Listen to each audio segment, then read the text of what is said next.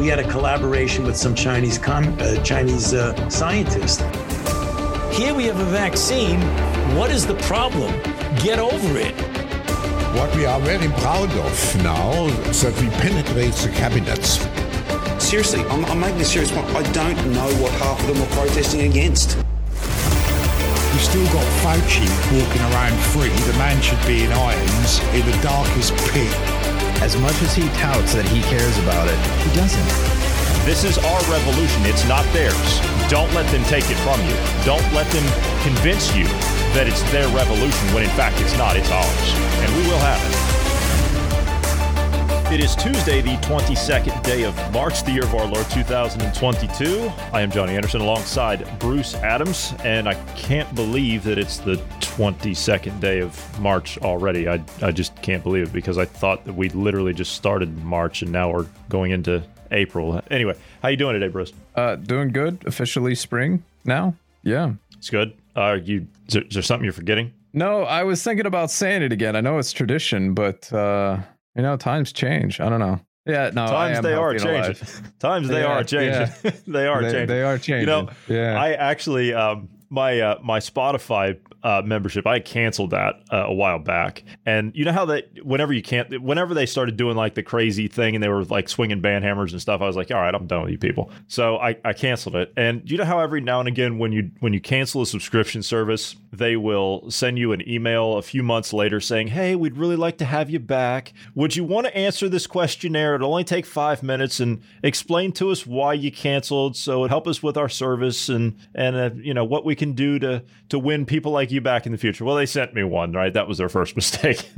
Well, actually, that was their second mistake. Their first mistake was actually losing someone like me as a customer and other people like me. That was their first mistake. Their second mistake was sending me the questionnaire that I answered honestly all the way through. And at the end, they said, is there anything else you would like to add? Keep it to a 1,200 character maximum or whatever it was. I love it when they leave those blank ones at the end. Yeah. And oh boy, did I just lay it all out there about the wokeness. And at the end, I said, when it all comes down to it, times they are a-changing and the world is changing. Well, and they do. They're like one of the biggest, as far as, but it's still technically garbage when you look at it because they're woke. They're going political. As a business, I would rather you stay neutral. Just be a platform. Just don't get involved. Just be a platform. It's that simple. Just be a platform, please. That's all anybody's ever asked you to do. Just be a platform. That's what you've advertised yourself as a platform. Isn't that what Twitter and Jack Dorsey and all those guys, isn't that what they said in the early days? They said, look, we're not editors. We're not trying to be editors. We're never going to be editors.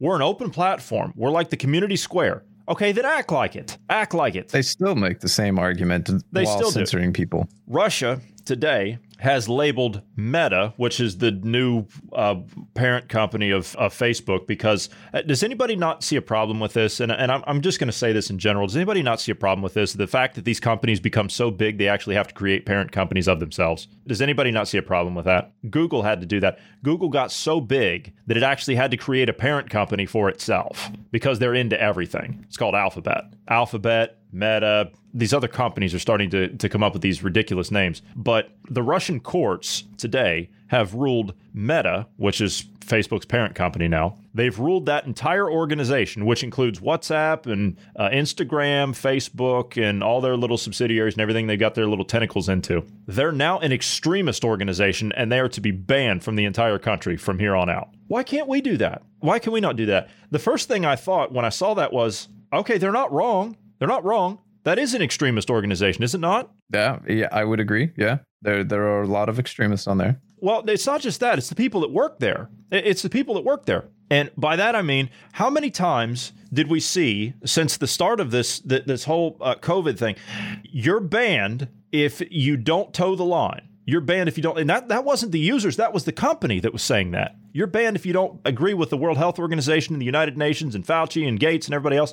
If you criticize this narrative, you're out of here. We don't even want to hear it. And before that, they were just beta testing it here and there. If you challenged an agenda or something of that nature, a political agenda or whatever that was mainstream that was put out there by the establishment, then you were delisted, shadow banned, suspended or whatever. And then they didn't tell you what it would be for. You'd get demonetized. You'd lose all kinds of money in advertising that you couldn't make up. And by the time they would get around to answering you, if they ever felt like it, the damage was already done. In some cases, if you were a conservative, they would, as you said, with advertising, you would literally pay money, thousands of dollars to have advertising done on Facebook for your company. And they would not refund your money and not run your ads because they don't agree with your agenda or your company. Yeah. And, we looked at social media before we started this podcast. We examined all that. We did deep dives and research into all those things on what platforms we could use. And we've taken a hit. We've taken a serious hit by not going onto those platforms. But let's be honest, would we still be around if we were on those platforms? And I'd argue probably not. Probably not. We've taken a hit as far as the advertising side. We've taken a hit as far as the popularity side because we haven't been able to reach as many people because we're using alternative forms of social media in order to advertise, such as Telegram. And we were on Parler for a little bit. And then, of course, that went all crazy. You know what? I just don't have time for this other stuff like Gab and Getter and whatever the hell this one is, the truth thing that Trump's got going on. I don't have time for that stuff. I just don't have time for that stuff. I got too much going on. You got too much going on. We're doing too much around here to be worried about that stuff. I just don't have time for it. None of us do. We don't have the finances to hire an army of people to sit around and tweet all day. We just don't have it. But people were saying, we talked to people that have degrees in like economy and marketing and things like that before we started. And they said, you've got to get on social media. You have to get on social media. And I'm sitting there across the table from them and I'm saying, what world are you living in? You're not hearing me. People like myself and people like other people that we're going to have on, we don't have a voice going forward. Do you not understand that? And apparently they still don't get it. I've talked to those same people. They still don't understand it. Because the first thing people ask me is, what's your Facebook page? I'm sorry, what? I don't have a Facebook page. What do you mean you don't have a Facebook page? People like ourselves are not welcome there. It's that simple. So is Facebook an extremist organization, according to the Russian courts? I'd argue yes. I really would. I'd argue yes. I think that social media it's been misused, and not by the people that are on it. You're going to have extremists on there any way you look at it, but it's been misused by the people that are administering it, the people that run the companies. That's where the misuse is coming in. They're the ones that have been going along and getting in bed with all these governments and these political agendas and becoming political when they shouldn't be. You're supposed to be platforms. Be the town square. Stop advertising you're the town square when you're not. They've declared it as an extremist group. Fine. I have no argument with that. Now the question becomes, how much longer until we get, because we just need one ruling. That's all we need. We need one ruling to set a precedent. And then that's the end of it. Edward Dowd was talking about this when we played clips of him last week. He says, if you look at Twitter and Facebook stock, they're in the tank.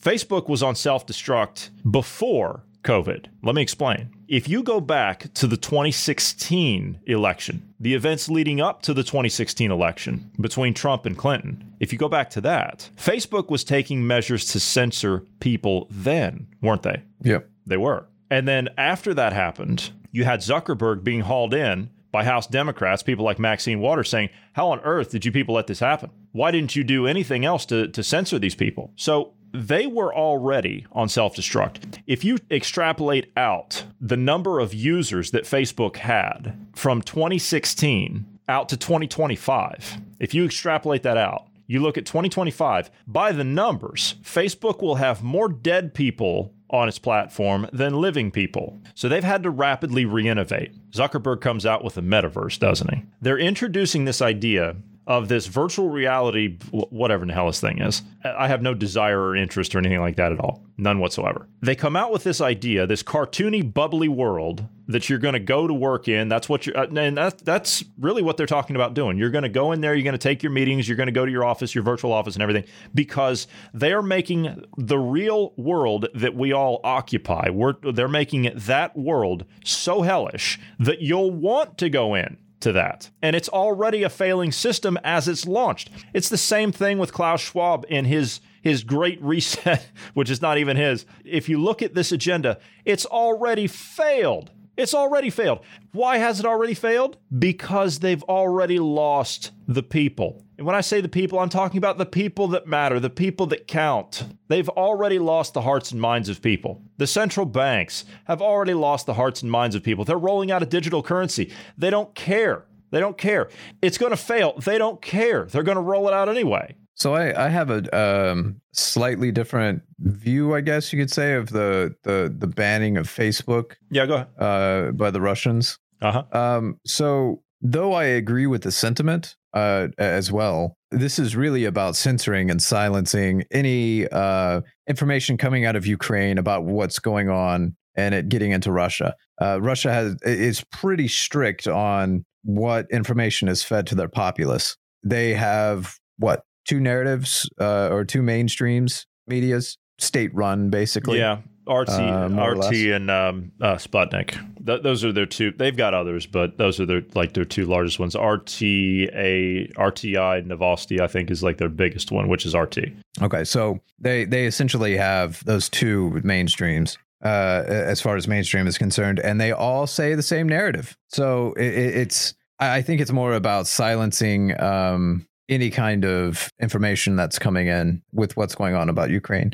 I think there's also kind of a little bit of a retaliatory kind of a thing. They're trying to lash back at the company for doing this. Honestly, I don't think it really has anything to do with it really being an extremist. I think that's all just political posturing. I don't think they really think that. I think it's just they need to find some way that they can legally, quote unquote, ban it. No argument. I appreciate your points on that. I do. I take that into consideration. I appreciate your points. However, I still agree with the fact that it's an extremist organization, whether it's a political game they're playing or not. I still believe that it is, because how many times did the guys over at Project Veritas, O'Keefe and those guys, the great work those people do. Go check them out if you haven't already, Project Veritas. How many times have they had Facebook, either top executives or people that have been embedded in their organization or people that have left their organization, they've come out and they said, we've literally sat there and watched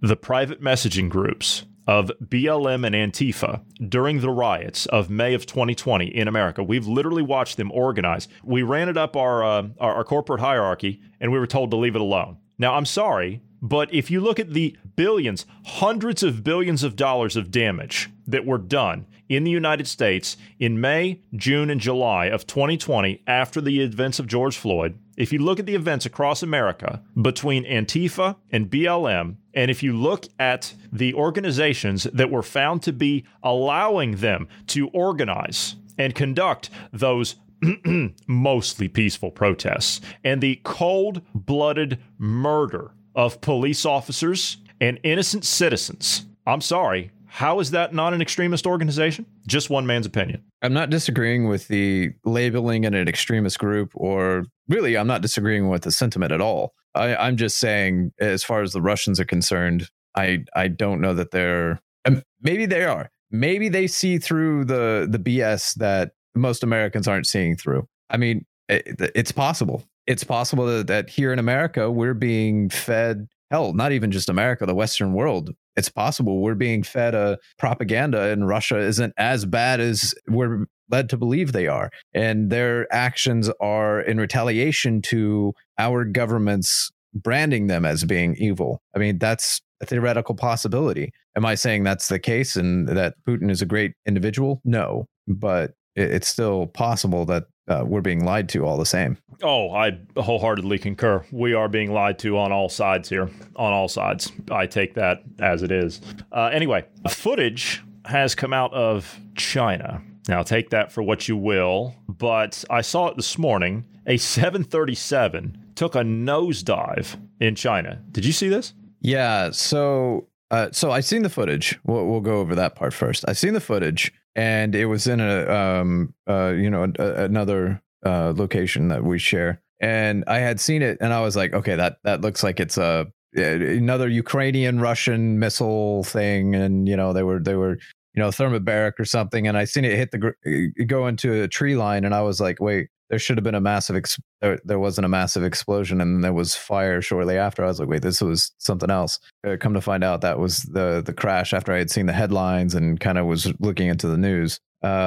Yeah, I have recently gone on a binge of science stuff. I do this every so often. I go on a nerdy science binge and kind of, watch a bunch of documentaries or YouTube videos or something on science. And it just so happened to be aviation this time. And I had watched some stuff on basically all the major aircraft of today, and how they function and the deficiencies and how to make them more efficient and blah, blah, blah. Anyway, that's a long way of saying this aircraft to go into a steep nosedive like that, one of two things had to happen. One, the pilot intentionally did it, or two, the software completely bungled. Oh, it was and vertical. The software nosedived. It was vertical. It was, as in straight down. I've never seen anything like that. So it had to have been either a failure of software, which we've seen with the 777s, or 777. Anyway,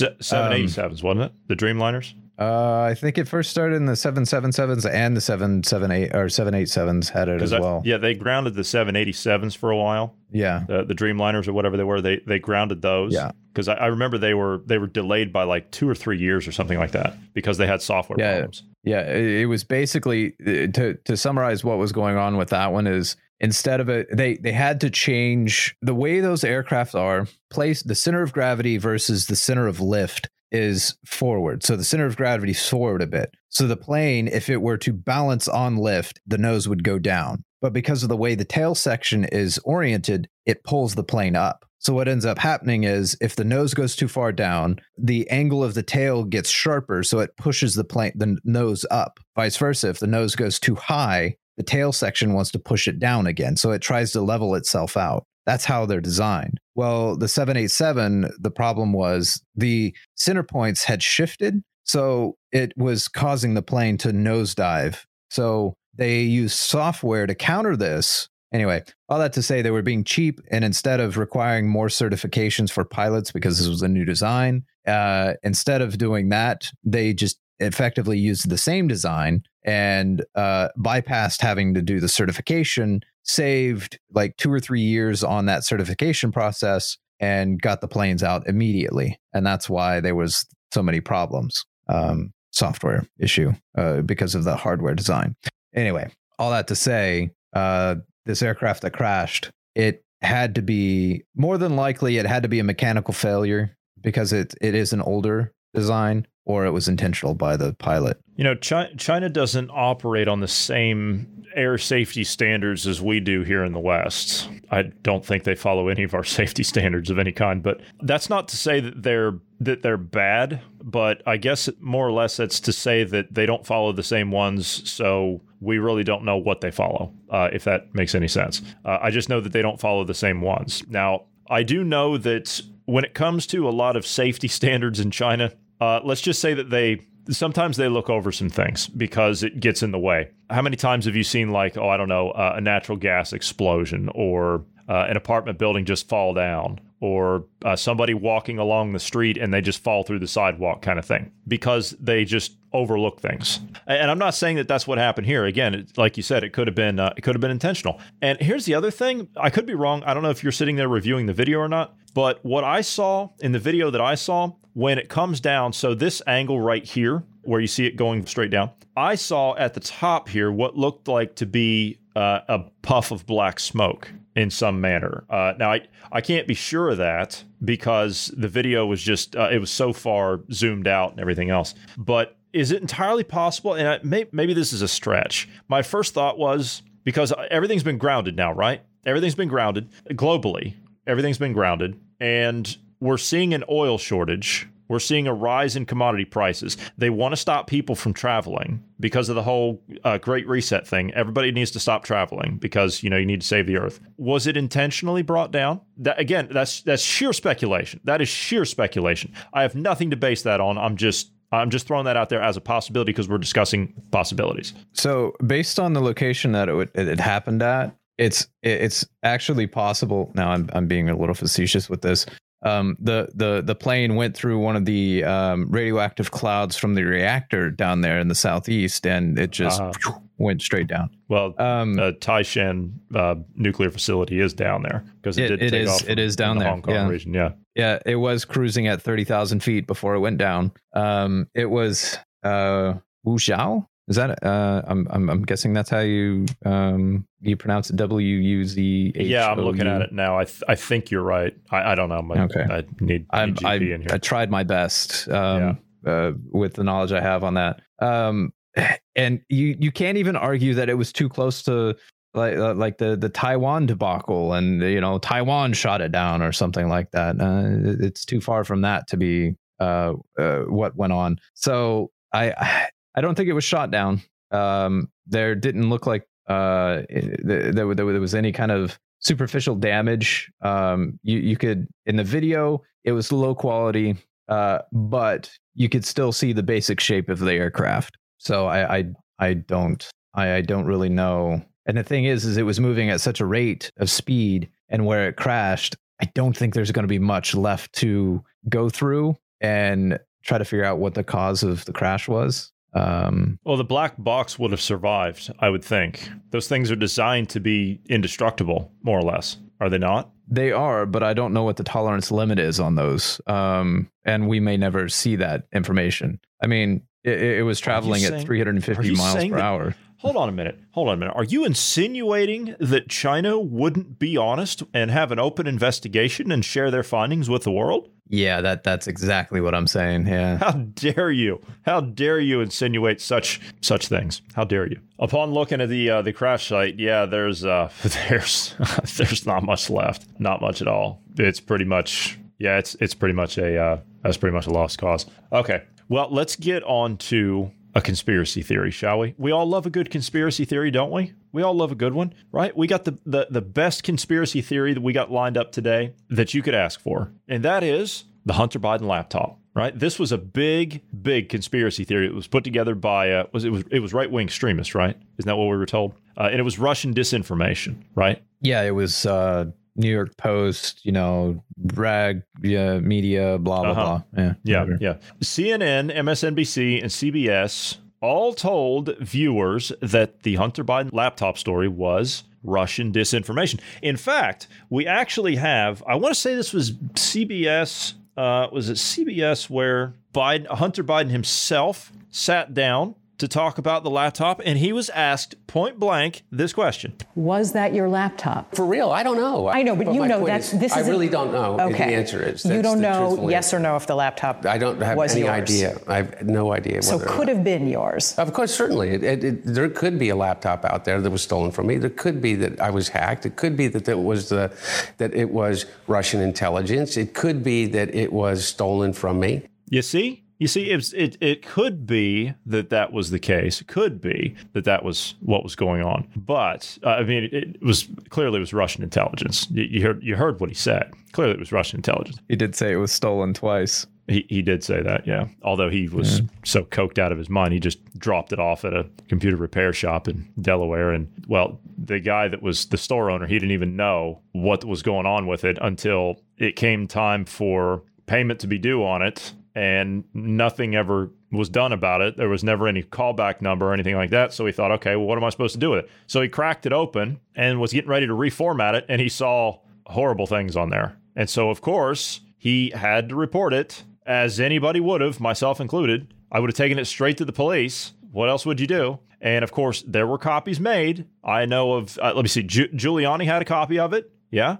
Giuliani got raided by the FBI. And they were to take all electronic equipment, all of it. And, of course, Giuliani, being a lawyer himself, he said, all right, I know what's on the warrant, clearly. He says, you're taking everything. You need to take these too. And the FBI says, what's that? And he says, it's the Hunter Biden laptop. He says, no, I can't take that. He says, well, you have to. It's on the warrant. He says, no, we can't take those. No, we can take everything. We have to take everything else. We can't take those. You're supposed to take those, sir. It's on the warrant. The New York Times last week confirmed the authenticity of Hunter Biden's missing laptop, a story which was originally dismissed as, you just heard Hunter Biden himself, Russian disinformation. Now, I'm just curious, now that this is all transpired, can we now legitimately say that President Joe Biden and his entire family and the administration are compromised? Can we at least admit that now? Can we get one admission that those of us that were running around screaming about, hey,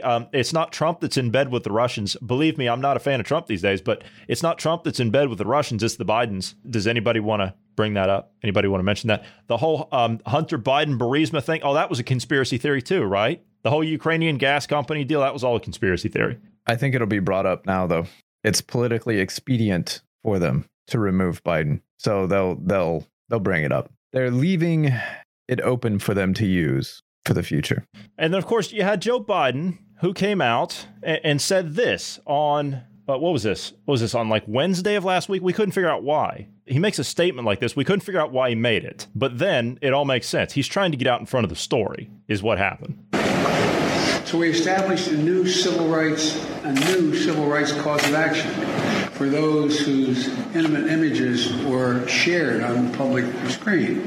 How many times have you heard? I bet everybody knows somebody somewhere along the line that in an intimate relationship, what happened was the guy takes a revealing picture of his naked friend or whatever in a compromising position, and then literally, in a sense, blackmails or mortifies that person. Send it out, put it online. Now, Bruce, everybody knows, you heard him, everybody knows somebody who took a picture of their naked friend and put it out there online for everybody to see. Everybody knows that, don't they? I mean, do you know people that personally, because everybody knows, right? Clearly, everybody knows that people that do that. Yeah, I mean, clearly, if I knew anyone, if any of my buddies did that to one of their, I don't know, and the way he's wording it there, it would be buddies did it to their girlfriend or ex-girlfriend or whatever, I would have beat the snot out of them for doing it. That's something that you just don't do that. But I did think it sounded weird initially. Part of me was kind of like, we already have laws that cover that. So why are you doing this? And if you throw in the laptop scenario, it could get this, if it were to, end up in court, it could get it all thrown out because of this new legislation they're trying to push. So yeah, I could see that being, he's trying to cover his own ass. Yeah. And this was Peter Schweizer on Maria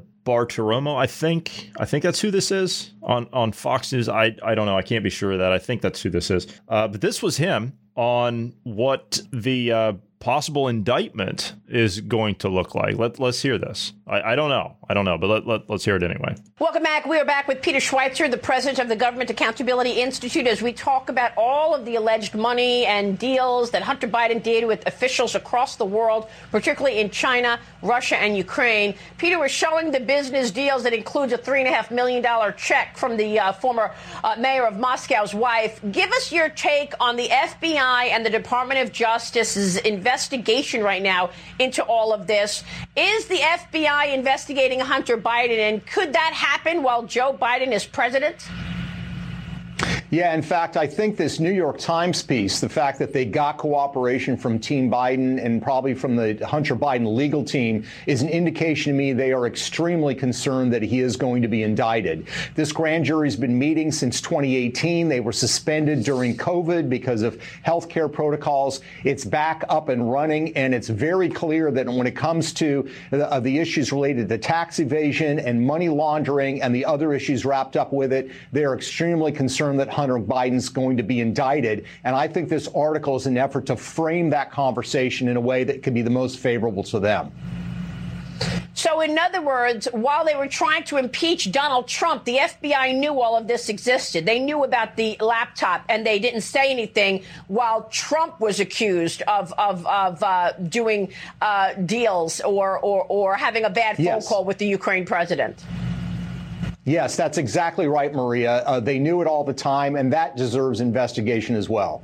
Now, unless the entire Department of Justice was living under a rock for the last 5 years, what everybody was jumping up and down with their hair on fire screaming about was actually going on. It wasn't the Trump campaign that was in bed with the Russians and the Ukrainians. Had nothing to do with that. Instead, they redirected everything back to Trump. It was the opposite camp. I'm not saying I'm a fan of Trump here. Believe me, I'm not trying to defend the guy, but I'm just going after what we all knew. We all knew this at the time. Everybody knew this at the time. Of course, the FBI knew it. I'm almost insulted to hear the fact that she even asked that question. Of course, they knew it, and they covered it up. Now, what's going on inside the inner workings of the Department of Justice? I don't know. I do know that as the average American citizen just looking at it, I can tell you the entire organization needs to be flushed. All of it. But do I think that the FBI is going to look into Hunter Biden now that they've confirmed the laptop story? No. No, I don't. And if they do, it'll be very minimal stuff. They'll brush around the edges of something. They'll get one of his cohorts or something that he did business with, like they did with, what's his name? What the hell was that guy's name? Babaloni or whatever the hell his name was, or Bobolinsky or something. Bobolinsky, that was the guy. Yeah, him. Or they'll get Archer or one of those other guys to take the fall. That's my opinion. I don't know if that's actually going to happen. I don't know. But I do know that whatever's going on at the Department of Justice, the entire Department of Justice, I know that there's something in there that stinks. I don't know where that rot is coming from, but it's at the top. And when I say it's at the top, it's not just this Hunter Biden story. It's not that. It's more than that. It's the January 6th thing. We've got political prisoners in America. I never thought in my lifetime we would ever actually say anything like that. We've got political prisoners in America from the whole debacle with January 6th, which, by the way, I hold Trump responsible for. He's down at CPAC talking up all this stuff, and yeah, we're going to do this, we're going to do that. Sir, you've got people sitting in a D.C. prison rotting that haven't been charged with anything because you told them to show up there. I'm sorry, I don't let things like that go. No attention's being paid to that by anybody in that camp, and it pisses me off. Even someone that's charged with attempted murder in America gets a magistrate. You get bond. You get a bail hearing. You get a phone call. You get a lawyer. These people get none of that. So I don't know what's going on there at the DOJ. I don't know. And I'll reference this as well. When you've got the assistant director of the FBI sitting before a Senate committee being questioned by Ted Cruz, asking about the people like Ray Epps that were advocating for people to go into the Capitol on January 6th, she's flat out asked, the assistant director of the FBI is flat out asked, under oath in the United States Senate, was Ray Epps a Fed? Sir, I can't answer that question. Oh, yes, you damn well can. She just did. I mean, by saying you can't answer it, it's very clear. That's an answer. That's an answer. Of course they know. So again, it's not just the Hunter Biden thing. That's part of this this whole stench of just this swamp. It's so much more than that. There's so many other things. Was the FBI actually responsible for January 6th? I'm beginning to think so. The more we look at all this footage that's coming out, you've got guys in the Capitol building already before it was breached, looking at the cameras in the Capitol building, pointing at doors as if to say, open this door. I mean, if I'm in a business and I'm on the security cameras and I've got access to buzz people into electronic doors, and I see somebody, a worker, a maintenance man, or something like that, or another security guy down on the floor, and he's looking up at the camera, knowing I'm watching that camera, and he's pointing at the door, that means open the door. That only means one thing. And as the door gets open, this guy's dragging Capitol police officers through it physically and tossing them to the side, tossing them to the ground. And the Capitol police officers do nothing. Shouldn't they, by decree, be, I don't know, clubbing him in the back of the knee and putting handcuffs on him and dragging him away? When you grab a police officer, I don't care if it's a DC cop or not, any police officer, you grab a police officer and you toss him to the ground and kick him out of the way, that is assault on a police officer. That's an arrestable offense. Instead, these cops get up, stand aside, and then they give a high five to these guys.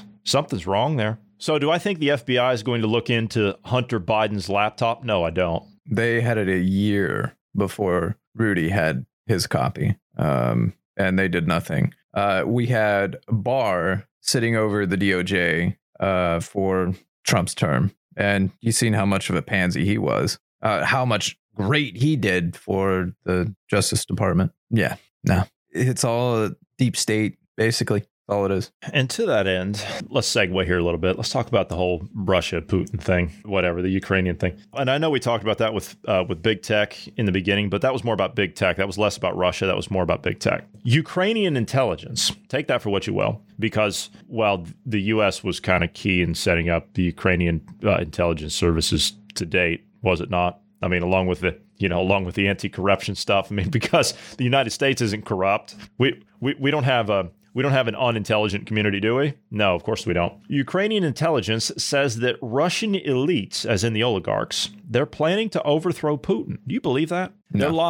Their lives have, well, no, take this into consideration. Their lives have been drastically altered, shall we say. They've had to give up their ventures all around the globe. They've had to return to Russia. And these Western countries, now Spain has jumped on board. They've now seized a couple of Russian oligarchs' yachts, so we're just stealing more of their property now. I don't care what you think of Russian oligarchs. That's stealing. That's stealing. That's what that is. So I don't know. I don't know. But at the same time, I also look at this and I see Lindsey Graham behind that kind of rhetoric is what I see personally, because Lindsey Graham's been up on TV. What's he called for Putin's assassination? 3 times now, or 3 or 4 times, whatever it is, saying, well, some people in Russia just need to do the right thing and just get rid of this guy. Well, the only people in Russia outside of people in the government, which Putin's already made sure that those people are in line with where he's at. He's made sure of that to secure his position there, and I don't blame the guy for doing that. But the only other people in Russia that could pull something like that off would be the oligarchs, would it not? Maybe. So the only reason the oligarchs exist is because of Putin. So I don't know if I don't know how loyal they are in this. Yes, they've been westernized. They've gotten a taste of Western culture, but at the same time, we don't know how deep the loyalties Putin has go. One of the oligarchs may try to lash out and end up dead themselves and their entire family. I mean, the thing is the risks are really high. If they fail, that's the end of the entirety of their livelihood, their bloodline, everything. Like, they're done. Putin will not show weakness in that. So what I think is more going on here is I think this is a political move to try to cause distrust among the oligarchs and Putin and whatnot, to try to put a wedge in between them. I think that's more of what's going on than the oligarchs actually are going to attempt this. If this were true and one of the oligarchs was legitimately going to try to do this, why the hell would you make this public? On top of that, listen to this. Poisoning, sudden illness, or an accident. Accident as in, quote, accidents. Russia's elite is considering removing Putin. Now, that was a statement that was made by the Chief Directorate of Intelligence for the Ministry of Defense of Ukraine. Guess where he made that statement? Wasn't on the minutes of some classified meeting or something like that. He did it on Sunday in a Facebook post. Again, Bruce, I'm reassuring your point there, is all I'm doing, is saying, why would you make that public? Well, he did it on Facebook, of all places. Yeah, it doesn't make any sense strategically to tell the enemy what your next move is going to be. It makes no sense that that's going on. So this all has to be political. And the other thing about that is, you notice the title there, awful long title. The U.S. had a lot of involvement in creating their intelligence and their anti-corruption department. In fact, the only reason the anti-corruption department exists was because of the American corruption creating, finger quote, anti-corruption department. Was the Obama administration. Just saying. Yeah. So I don't trust the legitimacy of this. No, I don't either. And of course, this is going to cause some problems in the commodities market, just a little bit.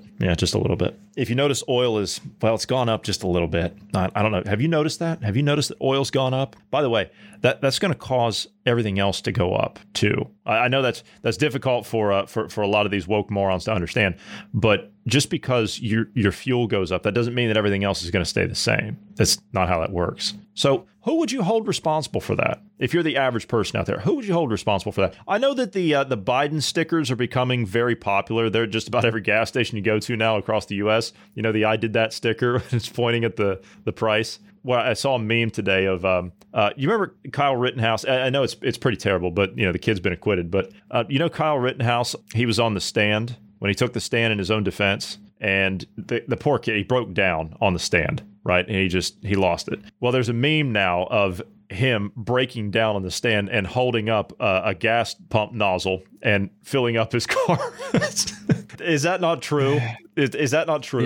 Yeah. That's effectively what's going on right now. This is, I believe, the highest gas prices we've seen since, well, actually ever in my area. This is the highest gas prices have ever been. I was going to say since the 80s, but it didn't get this high back then here. It didn't get this high here during Obama's tenure, or when we were in Iraq, Afghanistan, all that debacle. It wasn't this high. I mean, we're seeing $4 in some places. Well, California's seeing $8. Yeah. Well, I mean, this is, we're literally in the heart of oil. Well, yeah, country. you're literally an oil town, like refineries and wells and everything else, and it's $4. That's ridiculous.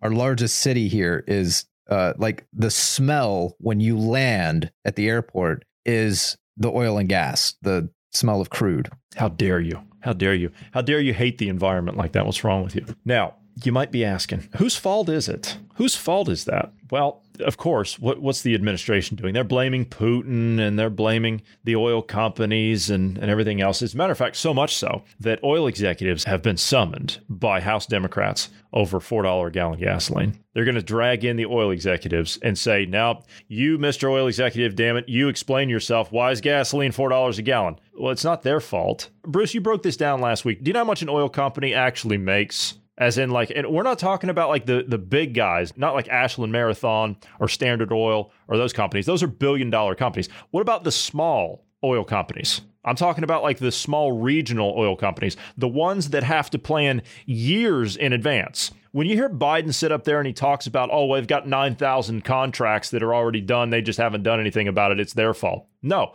Do you know how long it takes to get a contract to drill for an oil well? You have to explore that well. Then you have to find out whether or not it's going to produce. You got to get guys out there to do that. Then you have to bring it to market. Do you know the process of bringing oil out of the ground to get it into transport, to get the logistics line flowing, to get it to a refinery? Because we don't just mine gasoline. Just gasoline and diesel don't come out of the ground. It comes out as raw crude. And then you have to take it to a refinery and get it changed into what blends and what grades of fuel we actually need, like kerosene, diesel, gasoline, these types of things. We need to do this process. So it's not as simple as a company just going out, getting a permit, and then going somewhere and then drilling and then setting all that up. It doesn't work like that. I wish to God it was that simple. It's never been that simple. As a matter of fact, it used to be more difficult than what it is now. But you're a company, you're a small regional oil company or whatever,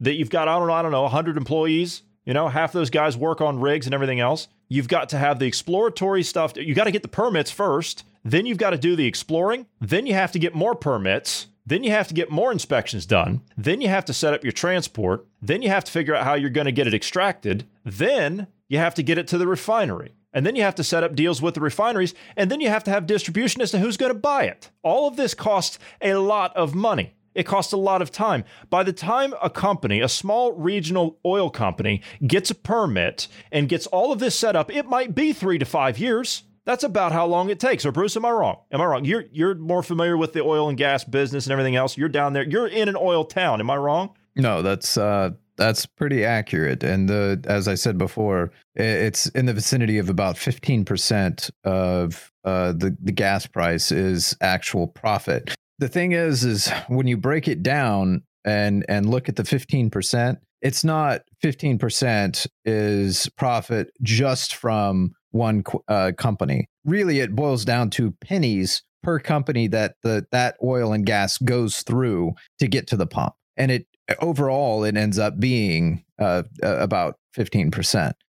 So every time it transitions between like transportation makes a small, when they transport the stuff, it makes a small amount of profit, like 3% or something like that. But then after you add all of it together from each one, it's about 15% of the price of gas is profit between all the companies and the different steps that they got there. Everything else is the cost of it and government taxes, and government taxes make up about 40-some% of it. And then the timeline, as far as like getting permits to exploratory to setting up everything, setting up your rig and everything else, and then actually getting your product out of the ground and to the refinery, it's literally about 3 to 5 years, is it not? Oh, no. Psaki, she cleared that up and said, we've already got 9,000 contracts. 9,000 contracts. They're already right. Yeah. Mm-hmm. Right. So They're just all that's holding them back. They're just ignoring is just those. Getting it. Yeah. They're just the companies are just ignoring those and not doing that. And never mind the fact they put a freeze on new leases for drilling, so you can't even get the permit now that you need to even explore. So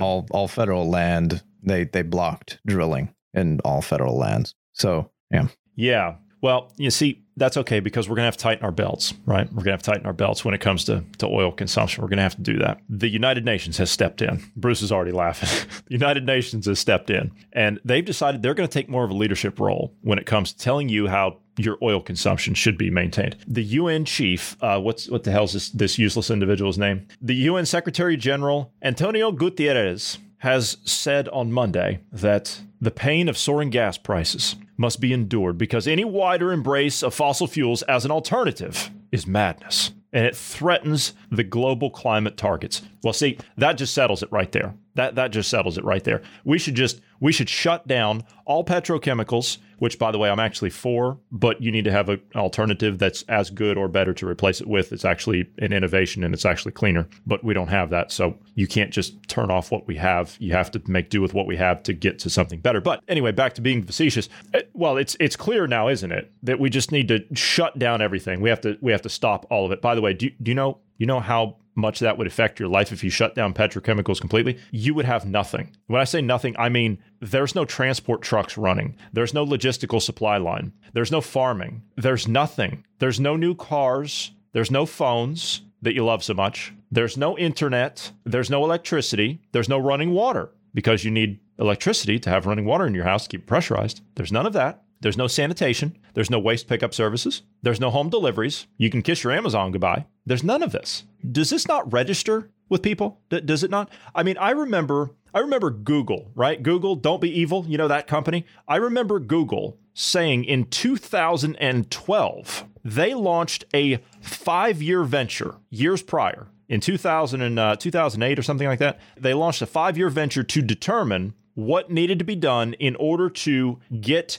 civilization, as in all humans, off of fossil fuels. I remember they actually did this. This was a big thing at the time. All eyes were on what Google was going to uncover here. All eyes were on that. Their findings, it didn't make the newspapers because it wasn't what needed to be said. So what did they find out? A 5-year long-term study, a venture into getting humanity off of fossil fuels completely and onto 100% renewables and everything else, that even extrapolating out for this whole wind, solar, battery, useless nonsense, right? All this stuff. Extrapolating out for that. They abandoned their 5-year venture after 24 months. After 2 years, they gave it up and they said, this is impossible. Google said this. They said, this is impossible. This can't be done. The reason it cannot be done is because our entire civilization as humans on this planet, our entire civilization would have to change. As in everything that I just mentioned about your deliveries and your waste sanitation services and water, electricity, everything else, all of that would go away. We're literally back to horse and buggy. We're 200 years in the past if we don't have petrochemicals. We're 200 years. That's no plastics, no petrochemicals of any kind, nothing. After 2 years, they abandoned it. Again, this wasn't mentioned at all by the United Nations or anybody. No. Instead, what do you get? What do you get? You get some bum up there like Klaus Schwab saying, the future's ours. Again, you never admit fault, right? You double down. Isn't that what they do? This was his statement. This has been a while ago he said this, but we just grabbed a hold of it over the weekend. Take a listen to this. What pleasure to be together again and to design the future. We are here to develop the great narrative, a story for the future. In order to shape the future, you have first to imagine the future, you have to design the future, and then you have to execute. Here, I think the next 2 days, we will look how we imagine, how we design, how we execute the great narratives, how we define the story of our world for the future. The great narrative. How you define the story? Well, it's as simple as this. You're going to tell a story because you don't have any idea of what to build. That's my assumption. And I'm assuming that based on what we've been able to dig up with Mr. Schwab here. You see, if Google, right? And believe me, I'm not a fan of Google. I haven't used Google in years. I had to do something with Google over the weekend, and man, it pained me to just sit down for 10 minutes and look at all that stuff. But it wasn't even for me. It was for something else. But side issue. If Google, the most, and I would argue one of the most powerful entities, I think Google, they've actually worked themselves up to that.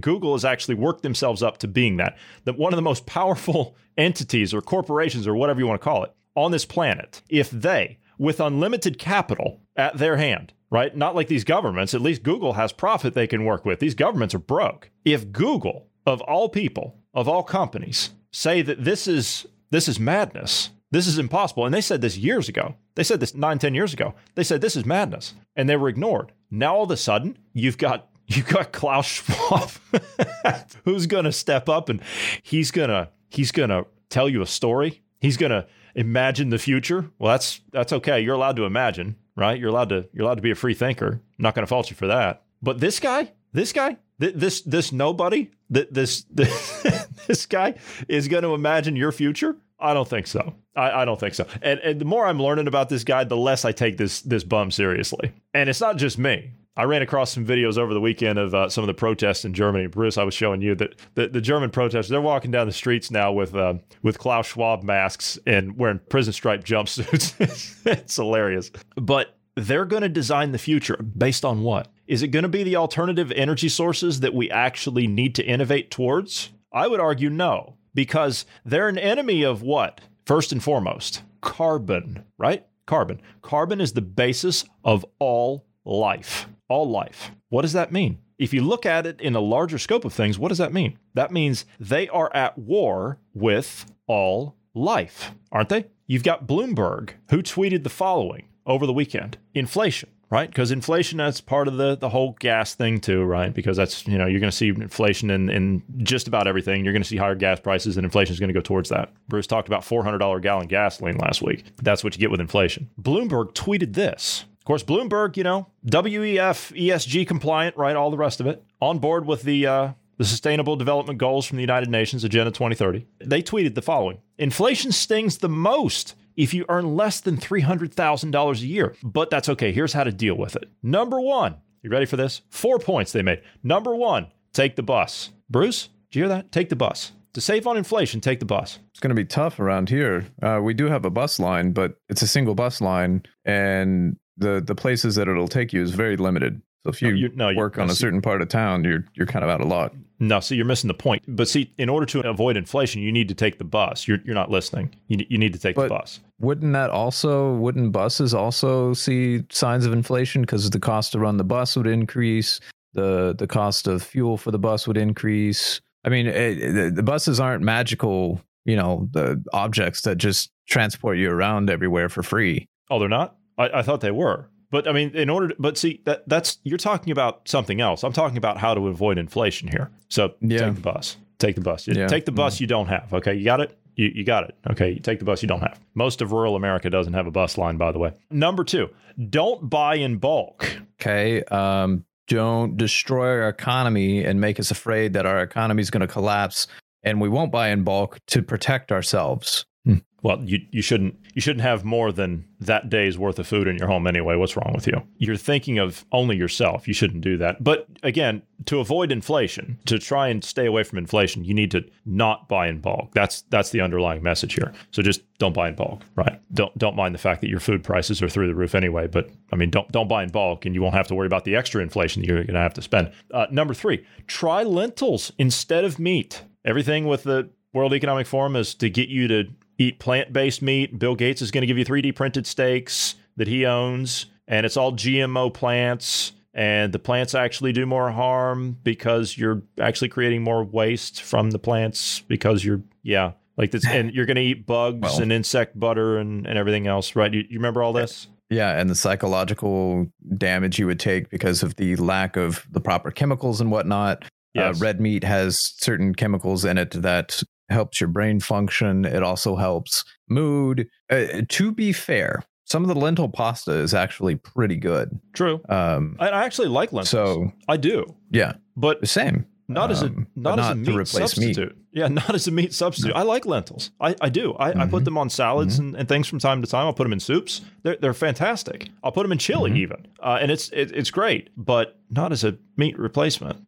Yeah, you've also got like beef and whatnot in the chili as well. Yeah. So. Yeah. Well, I mean, I don't put a whole bunch in there, obviously for obvious reasons, but sure. Yeah. Sure. Yeah. The thing is unfortunately here to buy the products they're saying to buy. Avoiding meats and using the other, that's expensive. That is really expensive to go the route that they're telling you to go. Use lentils instead of meat. It's expensive to go that route, just the same as it is to use meat. Well, see, Bruce, that rolls right into number 4. Nobody said this would be fun. So who was it that I don't remember having a committee or a vote or even our politicians talking about how we all want to go through inflation, how we all want to do this. I don't recall there being a vote on this. No, there was no vote because you'll own nothing and you'll be happy about it, right? So there's no vote. No vote to be had there, my friend. I mean, technically, if you really want to get into it, I know I was kind of being facetious on that one, but